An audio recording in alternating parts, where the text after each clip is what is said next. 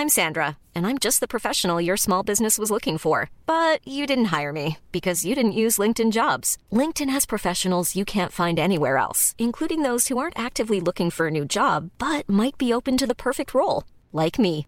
In a given month, over 70% of LinkedIn users don't visit other leading job sites. So if you're not looking on LinkedIn, you'll miss out on great candidates like Sandra. Start hiring professionals like a professional. Post your free job on linkedin.com/people today. Many of us have those stubborn pounds that seem impossible to lose, no matter how good we eat or how hard we work out. My solution is PlushCare. PlushCare is a leading telehealth provider with doctors who are there for you day and night to partner with you in your weight loss journey. They can prescribe FDA-approved weight loss medications like Wegovy and Zepbound for those who qualify. Plus, they accept most insurance plans. To get started, visit plushcare.com/weightloss. That's plushcare.com/weightloss.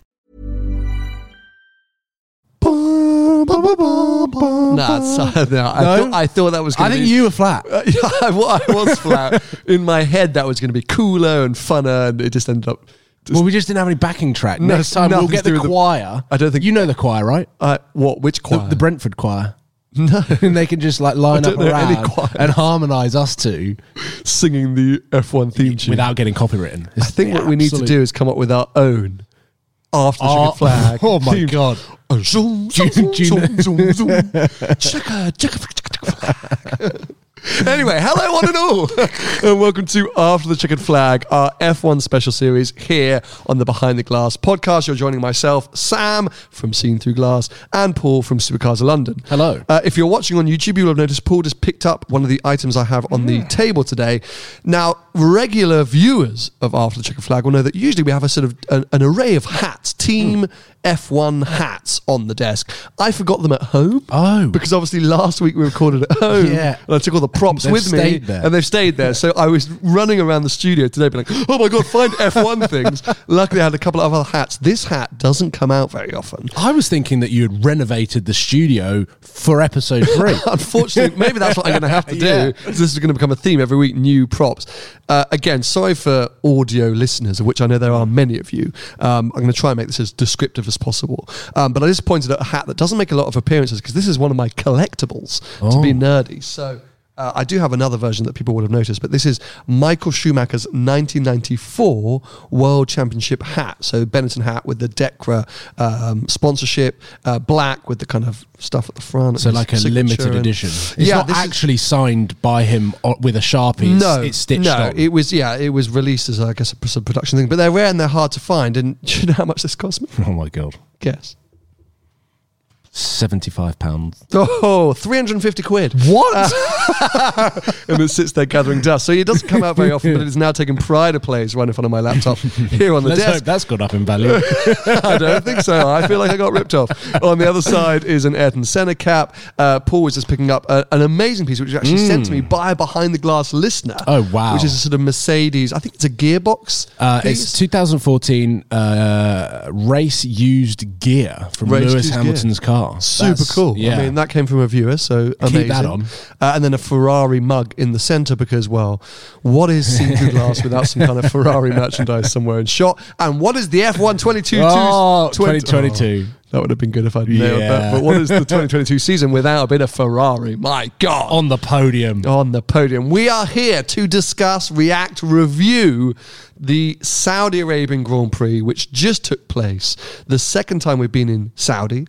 Second time in 4 months, kind of crazy. Yeah. And the second race of what is, I don't want to say it, but shaping up to be a very exciting season. I'd like to say a tantalising season. Yes. Oh my good God. I think the one thing which we can just go straight in at is the fact that it does seem like the promise of 2022 cars being able to race closer, follow each other more closely, is proving to be true. Don't you agree? I mean, the racing, whilst we might get into it a little bit later on, was different styles of racing than we've seen before.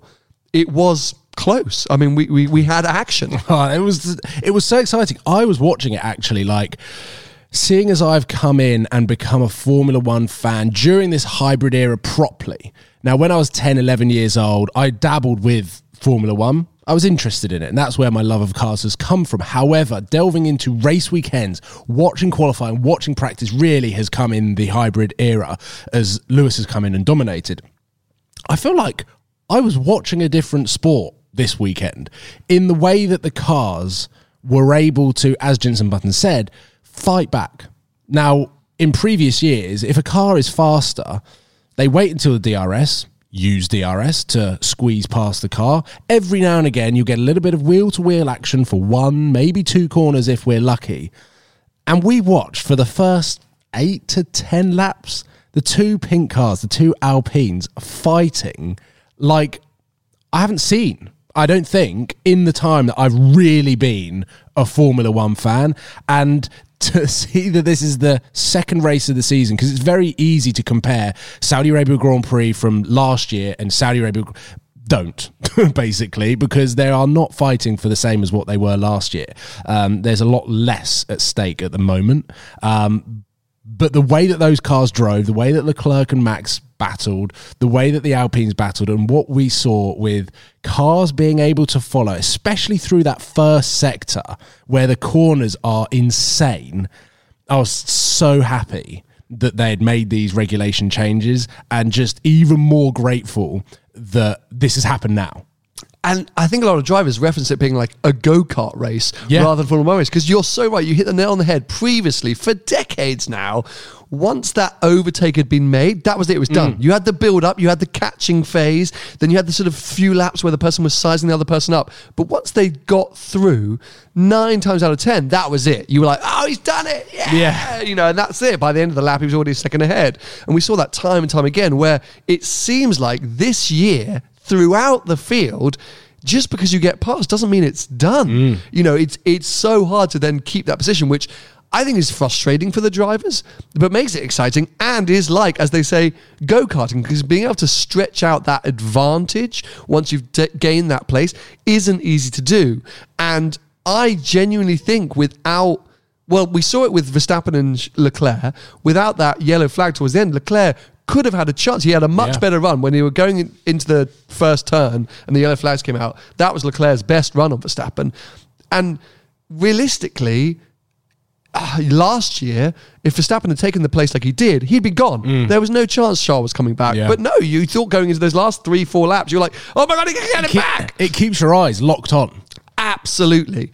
But the question which we'll have to wait and see is it going to slightly start to become not gimmicky, but is it going to change the way that drivers go racing? So we saw, for example, the fight to not get DRS. And this is something we spoke a lot about after the Bahrain Grand Prix, and I think it's something we're going to speak about a lot more, where obviously many drivers, but especially at the front, Max versus Charles, neither of them wanted to have that DRS moment. You know, they neither of them wanted to get past. Sorry, I'm not analysing it correctly. Neither of them wanted to be ahead. In front.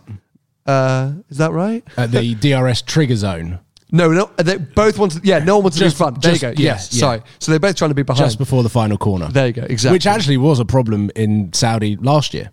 Absolutely, and we saw that with Max give the position Lewis. back to Lewis, and he wanted to. He didn't want to do it then because he knew that then he wouldn't have DRS. I think it wasn't so obvious back then. People didn't quite exactly realise what was going on. But now, just after the back of Bahrain, we're starting to really see that these drivers are really thinking about that DRS line. And I think it was Charles was far more, seemed to be thinking about that quicker than Max was. Yes. And then Max went, oh, yeah, okay, cool, yeah. Cheers, Charles. Yeah. Thank you. I figured out how to overtake you now. Not to say that Max doesn't have an amazing racecraft on his day as well. How many times have you said he doesn't? Too many times for this podcast, which is why I'm trying something different.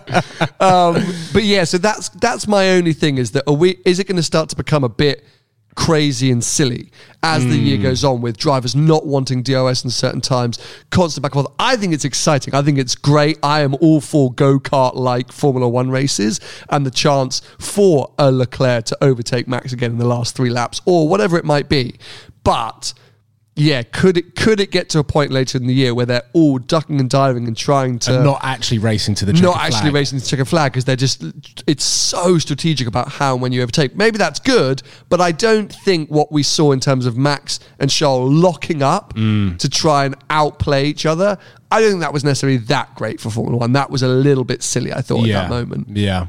I think at the moment, the Formula One gods who are orchestrating a hell of a lot with the regulation changes, how they're trying to bring Formula One to a mainstream audience and grow it as a brand and have a higher value, is that I kind of see them blindly like twisting cogs until one clicks into place and then something else is going to move. And I think what you're describing is them just twisting the cogs. They've now got the cars to be able to follow, but they've now created a slight problem in the sense that these drivers are now having to play their chess piece moves very early on in the race that could potentially not have a knock-on effect later on, and like you said, become a little bit gimmicky.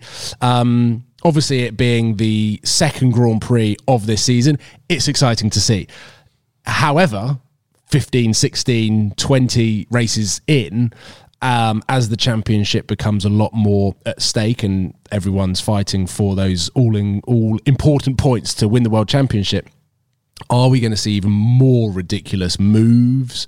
You can probably expect it. Yes, I think it's probably the way that I was going with that. Yeah, let's see how it all shuffles out. These guys are learning the cars, learning how to race them, and utilize them, and it is as a viewer, it's exciting.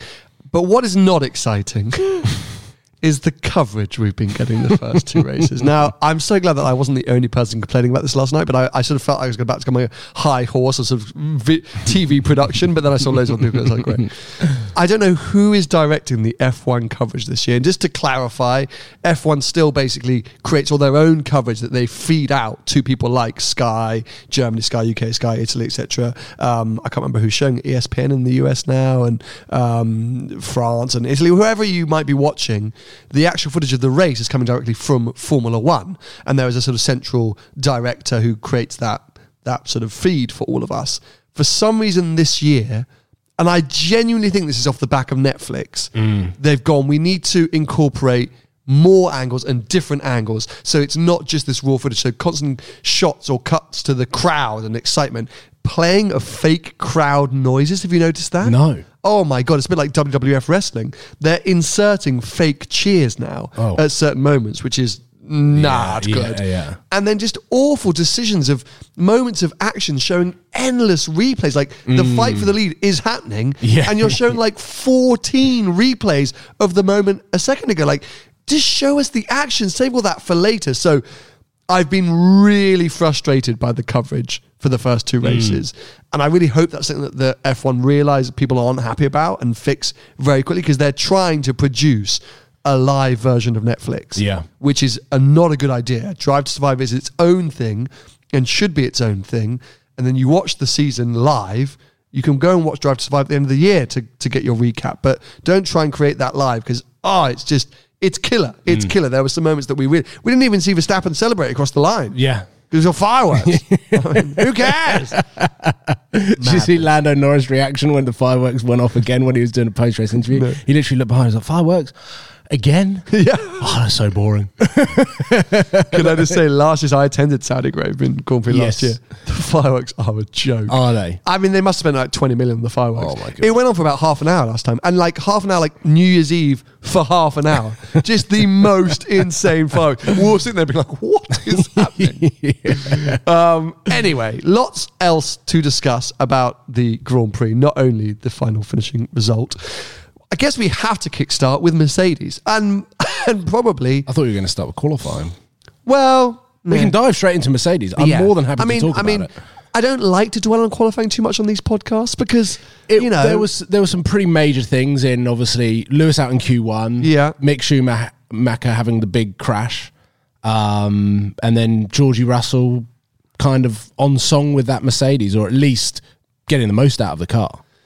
We've summed it up. So Okay, that's moving done. on. No, because I mean, fundamentally, that brings us on to the Mercedes story that I wanted to talk about. We will, of course, touch on Mick Schumacher, but yeah, I think fundamentally, I like We these don't to be, have to. I like these race reviews, race reactions. Okay, You know, like it is after the checkered flag. Yeah. After all, do they drop a So- checkered flag though at the end of qualifying? They used to. They should. I'm sure Yeah. they do. I'm sure at the end of the If they session. don't bring it back, Yeah. Okay. So yes, that shocking moment of Lewis getting knocked out in Q1 on pure pace. You know, there have been plenty of times we've seen with penalties and issues and crashes and whatever, but on pure pace, the first time since 2009, which is a lot of long-term Formula One fans will remember was a tough year for Hamilton. You know, he won the championship in 2008. He'd had 2 years of insane success coming into Formula One as a rookie, nearly won the championship in 2007, won it in 2008, and then McLaren just got it all wrong in 2009 with their car design. Started the year really on the back foot, managed right by the end of the year to steal a couple of victories,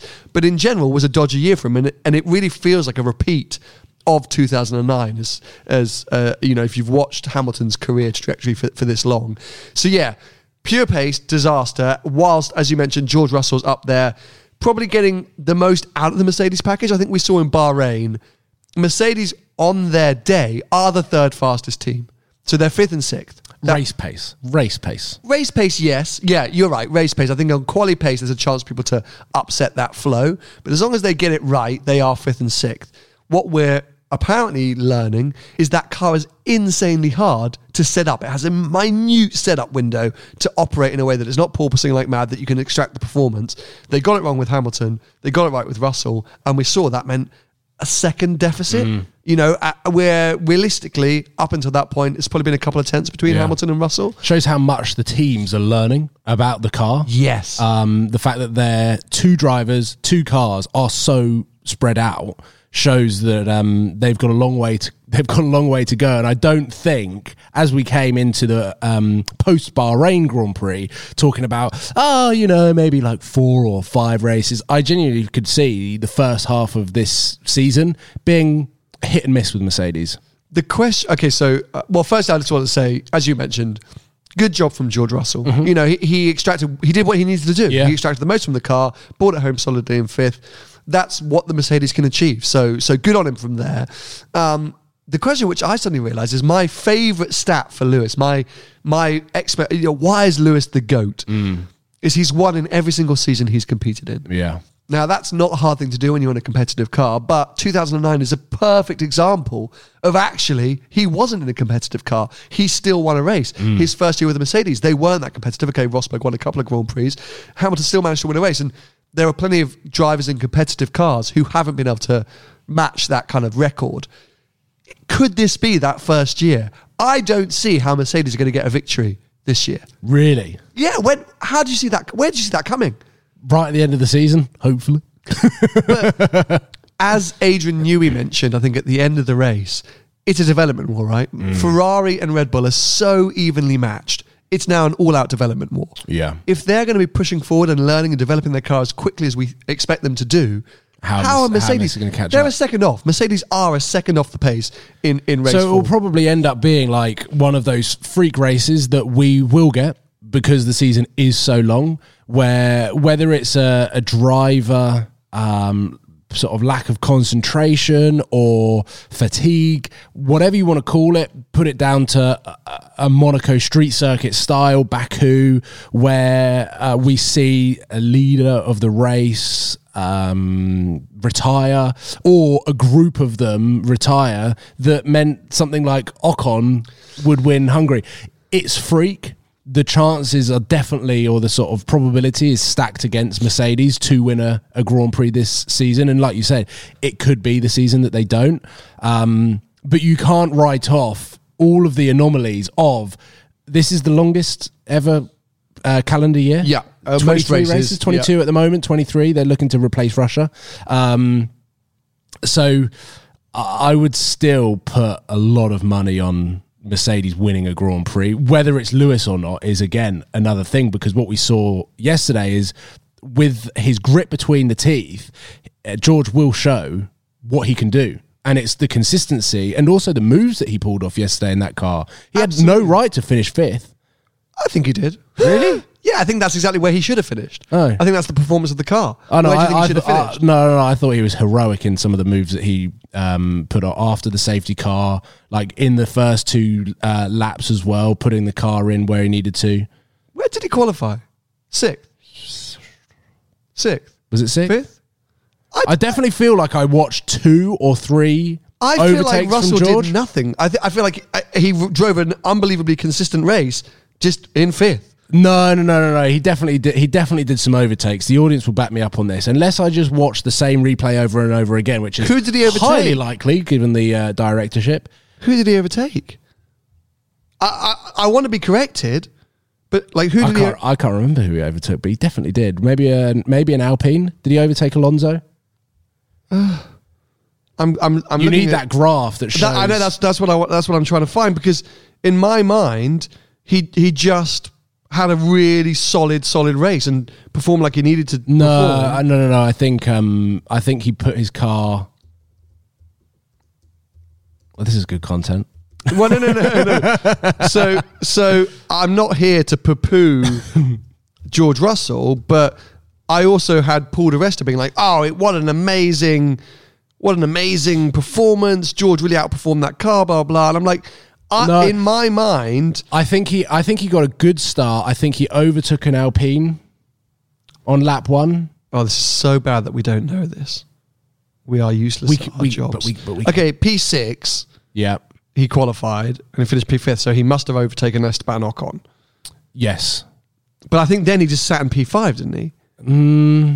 I've still got a feeling that he jumped to place after the safety car as well. Whether the pit stops spat him out, and maybe he was in a faster car to get past. But I do remember. Okay. Well, I'll give it to you. I totally give it to you. I'm sure he did, and I think he's doing the job he needed to do. But fundamentally, that Mercedes is quick on race pace. We saw Lewis being able to move through the field. And Mercedes say they're confident. They didn't need to change anything in Lewis's car. They were confident on the day. For the length of the race, the car was better performing than what they saw at qualifying. Yeah, and P15 he'd got as high as P6 with a few helpful P6 pit stops. or P7, yeah. Yeah, with some helpful pit stops, and then obviously, realistically, P10. I know everyone was like, "Oh, he got unlucky with the safety car," but that was his strategy as well. That's where he dropped down to, and I think he was unlucky with the safety car, and then he was unlucky with the pit entry being closed when Alonso and Ricciardo basically broke down on the pit entry. But that was exactly it. Realistically, his target was Magnussen, the only other person running on hards from the start. That was the strategy that they could match, and he finished behind Magnussen. Realistically, I think he would have just finished ahead of him if he got lucky with that pit stop. P8 at best. Yeah, exactly. So, a good recovery, and that suggests that there is race pace in that Mercedes. But I think both of them, as long as they maximise what they do, they're going to be 5th and 6th. And then, if they get lucky, like in Bahrain. A few podiums. Exactly. So we'll wait and see, but that was definitely the sort of the big, headline thing. A weekend to forget, shall we say? For sure, but I think there are going to be many. I think there are going to be many. And from my mind, and you said it on WhatsApp when we were watching the race, it feels like, and I'm so ready for, a post-Hamilton era. Yeah. Don't get me wrong. I want Mercedes to turn this around. I want Hamilton to be right there. I cannot wait for him to be in Netflix the fight. Story. Oh my God, what a series. I cannot wait for him to join that fight. And it will be amazing if he does.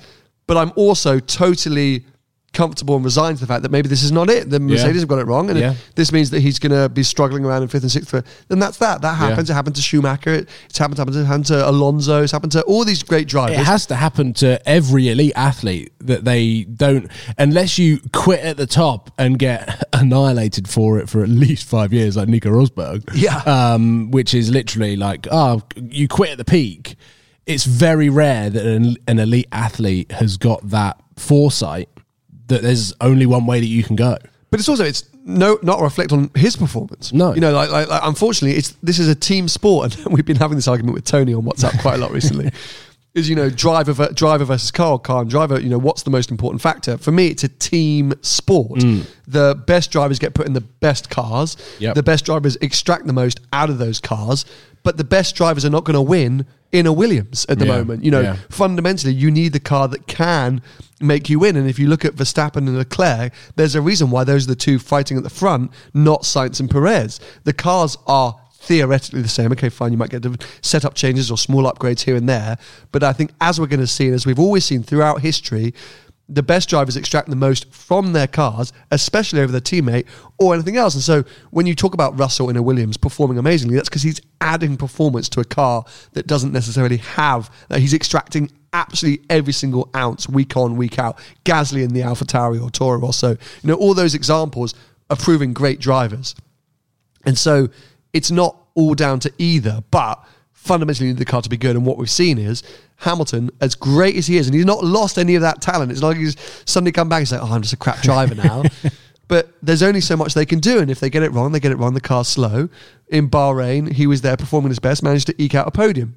Lucky with retirements, but he was there. And so, anyway, let's wait and see. It's going to be interesting, but a tough season ahead for them, for sure. Also a tough season ahead, as we keep seeing, McLaren and Aston Martin. In fact, really any Mercedes-powered car, they are not going to have a good time of it. They must have been thinking like 2 years ago, whenever their deal was agreed, that when the new regs came in, Mercedes engine was going to be their power unit. They must have been so excited. Thinking, we got this now. Yeah. Championships are ours. Think about the constructors' points. And it's just not looking good for them. And I was scrolling through TikTok this morning, which is actually where I get quite a lot of clips and snippets. People cut up the post-race interviews, and I kind of get like and Lando Norris was just like, I mean, he asked the question. It was like, surely the only way is up from here. And he went, well, actually, no, you can go down as well. So I genuinely not entirely sure how much confidence he has in that car for this year, which is worrying because they are a real non-event, like you just said. They're just kind of running at the back there. Also rounds. Yeah. Sure. Aston Martin, Williams and McLaren, they're also rounds. They're down there, not really doing anything, not setting any times alight, not bringing in any points. I mean, again, Lando did manage to steal some good points here. But yeah, I think it's depressing. I don't know if any of them, they don't even seem to suggest that they have fixes for them. Yeah. At least with Mercedes, you kind of get an idea that the porpoising or the drag is what's really hurting them at the moment, and that there's the potential to get on top of it, and that the base package car isn't awful. Whilst McLaren and Aston Martin, you're like, well, how are they going to get that back? What have we done?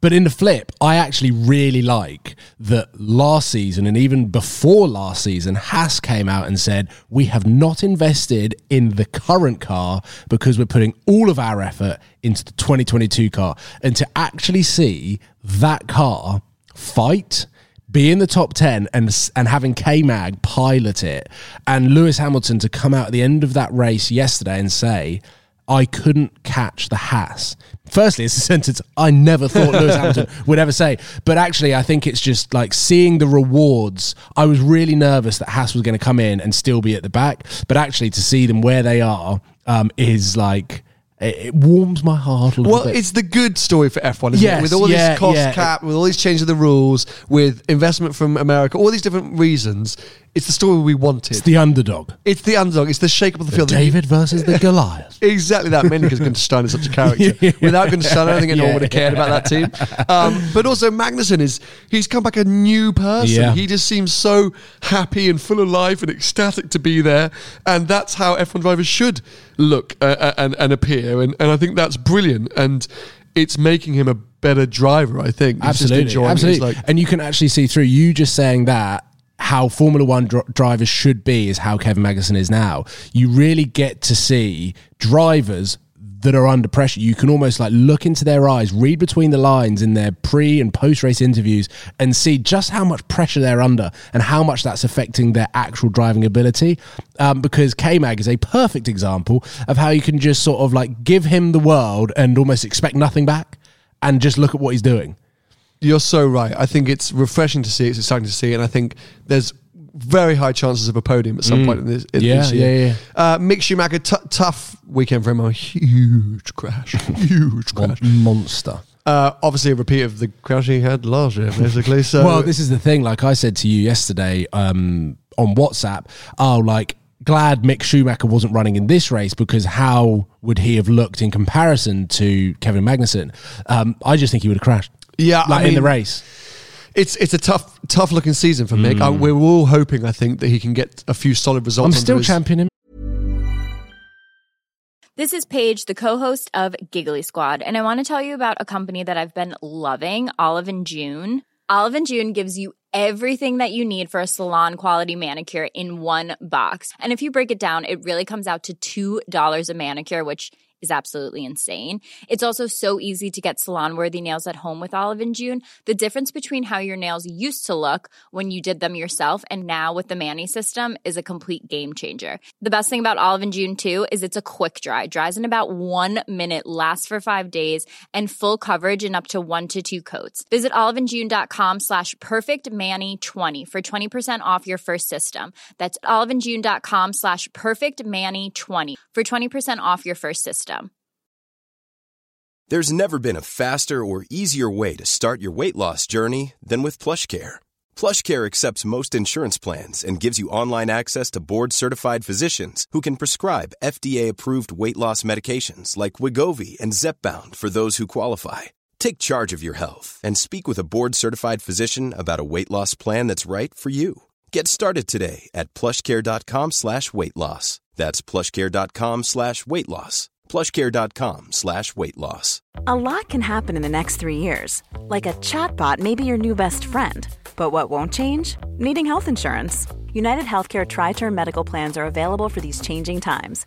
Underwritten by Golden Rule Insurance Company, they offer budget-friendly, flexible coverage for people who are in between jobs or missed open enrollment. The plans last nearly 3 years in some states, with access to a nationwide network of doctors and hospitals. So for whatever tomorrow brings, United Healthcare Tri-Term Medical Plans may be for you. Learn more at uh1.com. You're saying I have hope. I have absolute hope. I think I've got more hope than you. Maybe you do now. I did last year. Last year I had all the hope. This year I'm like, oh, this is not looking good. So let's wait and see. But yeah, fingers crossed he can get some solid results in and start to build some confidence and then be up there with K-Mag. Should we touch on Nicholas Latifi quickly? I say whilst chuckling. Yeah, because like I was kind of going after him last year for some sort of financial sponsorship and support, because I think there was an element of bit of a joke that he was even in a seat, and that sounds bad, but there was like, oh, he's obviously got money because he's in a seat, therefore like let's go after him for a little bit of marketing. Hello.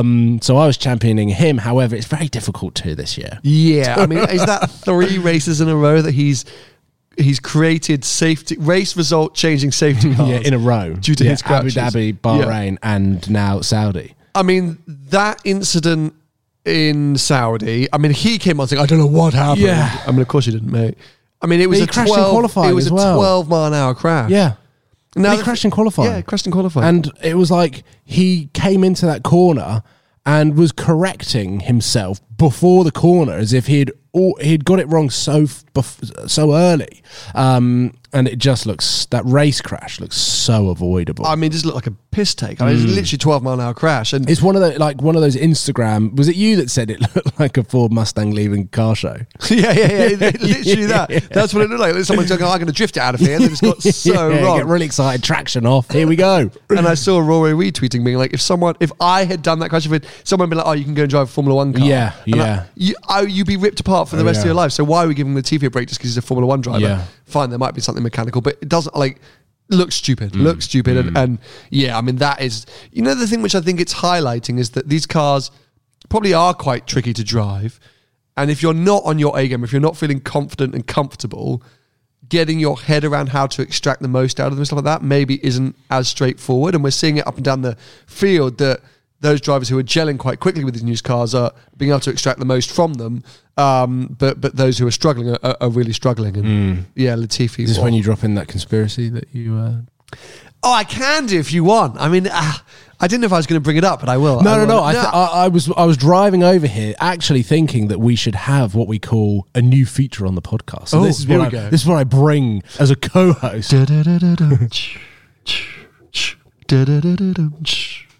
Fade out. Welcome to the Conspiracy Corner. conspiracy. Where every week we either get someone, a listener or an audience, to send in a conspiracy theory, and then we can like review it, analyze it. And actually, I meant to say, if you're watching the race and you want to participate in After the Checkered Flag, tweet us or Instagram DM us. You can use hashtag behind the glass. It's much easier because After the Checkered Flag is long. Yeah, so use up 70% of your characters. Exactly. Use the hashtag behind the glass or DM us or whatever. Get in touch because we'd love to. We'd love to interact with some of your thoughts and hear what you're thinking about the race and what we're getting wrong. But the conspiracy I came up with, which isn't really a conspiracy, it's kind of a thought that I just want to put out there into the universe. And feel free, if you're watching here on YouTube, to comment below, or if you're listening, to tweet and message us after this. Is there a chance that Verstappen and Hamilton got to a level that was so high last year in the 2021 cars? They were so in tune with their cars, so focused, extracting the absolute maximum, which they've both admitted they've done, that actually it's taken them a tiny bit longer to reprogram themselves into the 2022 cars. Now, you could say that Verstappen kind of, defeated that theory yesterday with the race victory, but he was out-qualified by Perez for the first time in a long time, by quite considerable margin. In Bahrain as well, we could hear he was very frustrated. There have been moments where Verstappen doesn't seem his usual cool, calm and collected self. I mean, not that he always is cool, calm and collected, but most of the time when he's in a sort of race, I don't know, he's just seemed a bit ruffled. I was expecting him to be more dominant. I think is probably over the last 2 race weekends. I would fully back him to just get his elbows out and pile that car into turn 1 and take the lead. Whether it was his corner or not, I do feel like whether he's, like you say, not being able to reprogram his brain because it's still somewhat in that 2021 car. It was interesting when you brought that to the table. I was like, I'm all here for any conspiracy. It's not to say that I don't think they are still probably better than their teammates currently. Perez got that amazing pole, lap of his life, as he said, but I think almost too much was made of this. That was the lap of his life. He will never be able to do this again. Like, that was the fastest lap he's ever driven, and you're not going to see that. I mean, guys, play it down. Like, anyway, so I do still think they're better than their teammates at the moment, and I do still think they can extract it, and they're world champions. They'll be able to apply themselves very quickly. But yes, so far, the first 2 races of the year, they haven't been as dominant. Maybe we just got used to seeing them dominate the field last year. It was a Max Lewis show. Max Lewis show. They were just miles ahead of anyone else. That now it's like, oh, hold on a second, what? Like, Verstappen's out qualified by Perez, and Hamilton's failing around. I was fully expecting once Max got pole or provisional pole, that was it. Even just based on that last preseason test in Bahrain, the Red Bull, you would say, is the quicker car. I think they're very evenly matched, but I don't know, there's just enough of an edge that I like you thought Max would have run away with those first 2 races. He got the victory in Saudi, a well-earned, well-won victory, I think, but only by the skin of his teeth. And as I say, I mean, they were all pooping themselves in that last lap, but I think 2 or 3 laps before, without the yellow flags, Charles would have got back past. Whether Max would have then re-overtaken him, we don't know. There was a lot of team radio from the pit wall, the Red Bull pit wall, almost telling Max how to drive. He was almost having his hand held around some of the laps to say, you need to back off the tyres, like we're going for the end of the race. That's when we're going to attack. Helping to coach him through. Yeah, which was interesting to listen to. But then there was one that was just like, get your head down, let us do our job and we'll let you do yours, or something along those lines. I think we missed a bit of schooling going on. Yeah, I think we missed something that Max had said or complained about. But yeah, going back to the beginning of this podcast and talking about the end of the Grand Prix, I just couldn't work out when those chess piece moves were played, whether it was a sort of gung-ho approach from Max that didn't really think about anything other than there's a gap, I'm going for it, or whether he did almost listen to what Leclerc said at the end of Bahrain and say, oh yeah, I just broke a little bit early, I just let him through because I knew exactly what he was going to do. Whether Max kind of played that slightly more unreliable driver to get that position and then keep it. Well, the thing is, which we saw is, as it all came to a head and it was clear that there was going to be some racing for P1, it seemed like the first couple of times, Max was making the obvious moves again, and Charles was kind of almost schooling him a bit, especially with that extreme braking. I mean, I think it was the safety car restart where, Max is so aggressive on these safety car restarts. He gets right alongside that other driver. And risking putting his car ahead. Literally. And I think Charles was a bit like, all right, mate. Yeah. And got him, pushed him right out to the edge just before that final hairpin. And there were just moments in that build-up where it seemed like Charles was like, all right, mate, like, cool. And felt like he really had a handle on Max. And I think even the commentators mentioned it. I think Button and Crofty said, like, I feel like Charles got it. But then Max, much more astutely than Bahrain, was like, okay, I see what's going on here. We can both play this game. And managed to get the upper hand on it. But only because he probably was quick at that point. Like, there wasn't much more Charles could do. By that third or fourth attempt, they both knew what they were trying to do. What could Charles do? But imagine if Max, having seen the post-race interview of Leclerc and almost Leclerc showing his hand as to how he drove to counter Max's racecraft, Max knew exactly what he was going to do. Obviously didn't know how the race was going to play out, but coming into those last final 15 laps, I'm sure Max played his cards and moved those chess pieces perfectly to think or make Leclerc think that he was going to do exactly the same as Bahrain. But he did. Yeah. The first time round he did. But it worked because he was able to overtake him. Well, because otherwise if he hadn't had changed his strategy to actually make the move and get past Leclerc, he would have ended up doing the same thing. He would have just done the same move, probably wiped his tyres out, and then ended up P2. Yeah, but I think he played a blinder. I think I will champion Max's intelligence to make Leclerc think, I know how Max is going to drive. I know how he's going to try and overtake. I know exactly what I need to do to bring this race home. And it didn't work out because Max knew what was going on. But it did. If he did that, it's the ultimate bluff. Exactly. Well, no, but you say exactly. The fundamentals were, once Max figured out what Charles was doing regarding that DRS line, which, as you mentioned, is exactly what we saw 4 months ago. So Max already knew that was a trigger point, but seemed to fall for it. That first couple of times was still falling for it again, and then the ultimate bluff. No, but you say the ultimate bluff. What did it win? Because he won the race. No. but he didn't need to do the bluff. Like, okay, first time around, he tries the overtake. Yeah, he might as well try it. See how it unfolds. If Charles gets back past, he goes fine. So second time around, he goes, right, okay, so that didn't work. So I need to play the DRS game. Oh crap, Charles is playing the DRS game as well as we expected. We both broke. Haven't quite managed to do it. Third time around or fourth time around, once he'd been able to build up the courage again, he'd positioned his car perfectly enough that even with Charles backing off, Max backed off enough that Charles knew at this point, okay, I've got to keep the momentum going. So I don't necessarily think that was Max being like, my long game here is I want to be in 4 laps time. I want to be heading to this corner, but I think he got to where he got to by power of elimination. I think he tried the overtake, didn't work. Tried the DRS thing, didn't work. Thought, okay, right. So now I've tried the first two. I've just got to make sure that Charles goes into that corner before me. No, so I'm going to play the Max fan card. Bore off. No. Because if Lewis had done what Max had done in that race, we would be applauding him for his racecraft. I know that we've seen his racecraft and his strategy to position the car lap after lap after lap to make that move stick.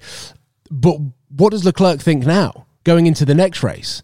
Now that he's experienced a really predictable Max and then gone and almost slagged his racecraft off to be like, all I had to do was brake early. And he fell for it. Going into this race, Leclerc didn't really know what to do. After the second lap, he was also quite helpless. Now for the third race, Max has got him right where he wants because Leclerc will have no idea how it's going to play out. No, but I think he'll know exactly how it's going to play out. I think the 3 laps were totally predictable. As I say, it's lap 1, try the traditional overtake. Doesn't work because the DRS is too strong. Lap 2, try and make sure you don't get the DRS. Didn't work because you Charles saw it coming. Lap 3, position yourself perfectly well enough so that Charles can't brake and put you in Helpless. front. Helpless and everything. So Helpless, Charles. But Charles would have seen that coming. It's not like Charles like, oh my God, how has Max done this? No, but it's Charles not. would be sitting there being like, oh my God, how am I going to get in front of me? I'm just going to have to try and carry I'm all not the pace saying I can. that by lap 3 it was still an element of surprise that Max would get past him. He just backed Leclerc into the corner. Which is, you're right, fantastic racing, but only by power of elimination. What Max should have done is gone, right, 4 months ago I was here, and Lewis and I ended up crashing each other because of this DRS line. And throughout this race, I've kind of realised where the straight line advantage is and blah, blah, blah. So, you know what I should do is just pace myself, keep that freaking gap, and just get him done. And get it done in one move. No. Why? Because it will almost like lead Leclerc into a false sense of security. You make that move the first time. I'm not saying that it needed to take 3 laps. I think Charles played it very well on the lap 2. I think Max was always going to go for that gap on the first attempt to get through. But that was to make Leclerc believe that he was going to continue to drive how he drove in Bahrain. I think if the opportunity had arose on lap 2, I think the fact that they locked up and they were both terrified of that DRS trigger, that wasn't necessarily planned from either of them. That was just reactive from Leclerc to make sure that. But don't you on lap 3, whether it was lap 2 or lap 3 that Max would have got past him, Max played that dumb first move to lead Leclerc into a false sense of security. I think that was intelligent driving from Max. I think he played that chess piece there because now Leclerc lost the race. Yeah, I agree. Like, he couldn't go into his post-race interview talking about how he was able to make Max look silly again. But he did make him look silly. No. Because the second time round, Max went for the exact same... You fell for it too. Max went for the exact same overtake he did on lap 1. Yeah. Charles slammed on the brakes. Yeah. And so Max was like, oh, crap. Oh, okay, sorry, I'll slam on the brakes too. The exact same thing. 4 months ago, they were in the exact same scenario, and Max didn't think, oh, maybe I need to do this slightly differently this time round. Yeah. So do you not think those experiences he learnt from? No, because you're saying it's like created this uncertainty with Charles. He's going, what's Max going to do? He knows exactly what Max is going to do because that was how to get the overtake done. If you were the thinking man, you know how to get the overtake done without... I get first time. I totally get the first time round. Just go for the overtake and see how it runs out. Because why not? If you've got the fastest it wasn't car. a case of seeing how it runs out. No, but I think Max thought, there's a gap, I'm going for the overtake, I'm a racer, done. And okay, he didn't know if Charles was going to come back at him or not. He didn't know at that stage. He thought, I've got to go for the overtake. That I totally get. But lap 2 and then further after that, when I personally think the more astute racer, well, I don't want to say more astute racer because Max is a fucking great racer and he won the race. And a world champion. And a world champion. But your point, the bit I disagree with what you're saying, because you might be right, but the bit I disagree with what you're saying is that this has now created this uncertainty with Charles. He doesn't know, and what's Max going to do next? Oh my God, Max has got this massive upper hand on me now. That I totally disagree, because fundamentally, Charles didn't really have many options. Max was so much faster in a straight line. Charles' only play was to try and use that DRS line again, like a lot of the other drivers were doing throughout the race. And fundamentally, by the end, there wasn't much more he could do because Max had also worked that out and knew as long as going to that final hairpin, Max was still behind Charles, that was it, we were done. And so once that, it was then what can you do? Charles was like, well, I've just got to give it my best. I've got to just freaking hope that I nail this corner as perfectly as possible, get enough drive out of it, and I can somehow stay in touch. Okay, the next race, if Verstappen is 6/10 behind Leclerc and they're coming into a corner where the drivers know that there's an opportunity to overtake, you're telling me that Leclerc won't know or will know that Max is going to go for that gap? I think because they've raced together for so long and they know each other's stars, which is Max. The reason that Max is as successful as he is and people support him so much is he's an out-and-out racer. His thought is overtake, and he's usually brutal and aggressive with it, and that can have huge rewards. While Leclerc can be a lot more, can think about it a lot more. He's also equally as aggressive, but can sometimes play that thinker's game. I think based on their experience, Charles knows Max's style tends to be go for the overtake. Figure it out later. But now he'll question it. Why would he question it? That's exactly what Max just did. Yeah, as a bluff. No, mate, not as a bluff. There's nothing to question. Why would you question? Because Leclerc came out so arrogant at the end of Bahrain that his driving style meant that Max just lunged every single time, which meant that Leclerc could win because he was able to get him back on the next DRS zone. So throw that bluff in on the first attempt from Max, as in go for it, and Leclerc wins the position back. Leclerc's there going, oh my God, he's doing it again. what an idiot. And obviously now the result was Max won. Yes. No. Hey, look. So you are right. Max won. Fundamentally. No. And now what I'm saying is throughout, especially the next race, if they are fighting for the lead, I don't think Leclerc is going to be as confident as he was in Bahrain. Break early, he'll go for the gap, is what I'm saying. Okay, now I'm agreeing with you. I'm totally agreeing with you that throughout this season, if we're going to see these two head-to-head, they're going to have to evolve how they race with each other. And yes, by Charles coming out and sort of being so open and cocky about Bahrain, surely, Max would have been a bit like, all right, mate, I'm not that straightforward. And you could be right, this could be an absolute master play from Verstappen, but I don't think that's Verstappen's natural racing technique. I think it's just speed, aggression, absolute genius, balls to the wall racing. So I expect up and down the field, and a lot of drivers spoke about this, how to overtake and keep the position is what's going to dominate racing in 2022. Yeah. It is no longer like just get the move done. It's now where you get the move done, how you get the move done, and how you can build that gap quickly enough. And so that may mean that it's not the obvious places. The obvious places to overtake may not actually result in getting that position. And so I think both of them are going to have to be thinking about that. For me, and this is not me, I'm trying to, if this was any two drivers, everyone's going to be like, oh, you just hate Max, give him a break. For me, Max is just get the overtake done and see what happens. Like, I'm quicker, just get the overtake done. Well, I think Charles currently is thinking, okay, where's the DRS? Where's this? How do I build this gap? Apologies for that. That's what everybody. That's what I think. That's what you'd like to think. Yeah, sure. Yeah. And you could be totally right. You like to think that Max was suddenly this genius who was sending all these bluffs left, right, and center. But to me, as a Charles fan, you're coming at it as a Max fan. As a Charles fan, I still think Charles made Max look a bit silly, especially with all those lockups, the safety car restart. By the end, there was only so much Charles could do, which wasn't enough because Max did have that insane pace advantage in a straight line. We're going to have to wait and see. It's going to be fascinating because these two have been racing for years and they know each other so well and they're clearly mates, which is what's great. And it's actually a really exciting rivalry for the sport. Last year we saw two drivers who despise each other, two teams that despise each other. It was so... They both got out of the car and almost were like, that was epic. They loved it. It was just...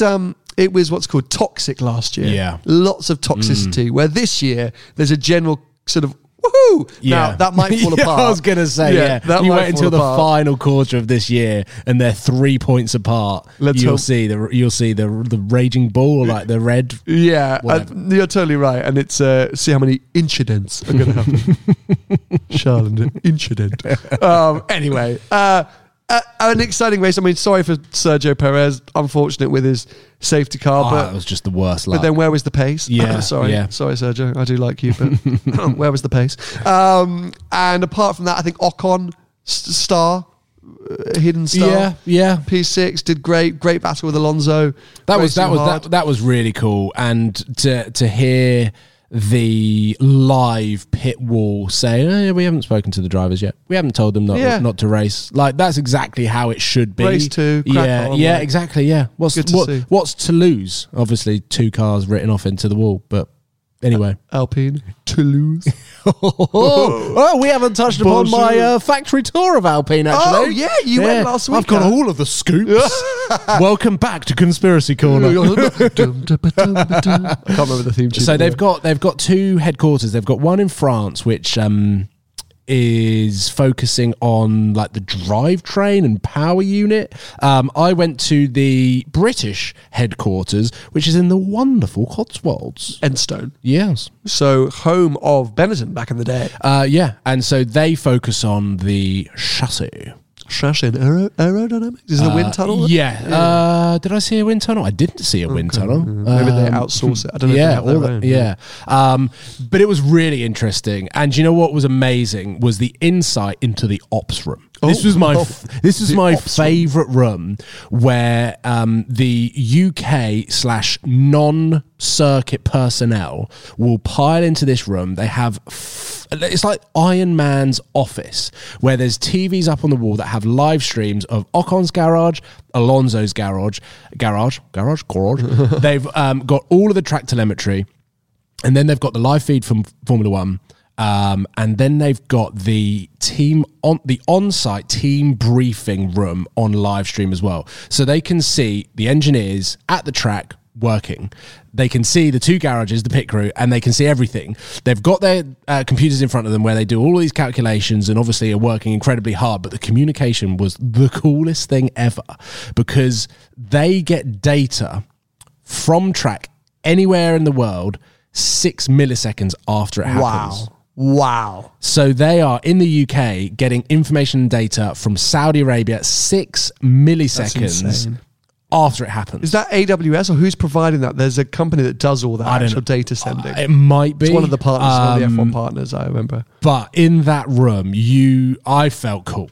And I can imagine being an employee and being someone important enough that is influential enough, obviously, to be within the Formula One team, to be sat in the ops room during race weekend, you would feel uber cool. Right in it. Yeah, and there was a clean room where they circulate air every 90 seconds, so there's no dust, and everyone in there is wearing these overalls and gloves and shoe things that basically means that there is 0% chance of dust in the room where they're working on aerodynamics, carbon fiber. Wow. And these guys in there, it really like broke down the barrier, and you got to see how many people are behind fundamentally a midfield team with a reasonable budget in the grand scheme of things. So God only knows what the likes of Red Bull, I can imagine Ferrari is like your Disneyland. Yeah. Going into Ferrari's ops room where they're all in red overalls. Like, it is cool going to Maranello and seeing salami and cheese everywhere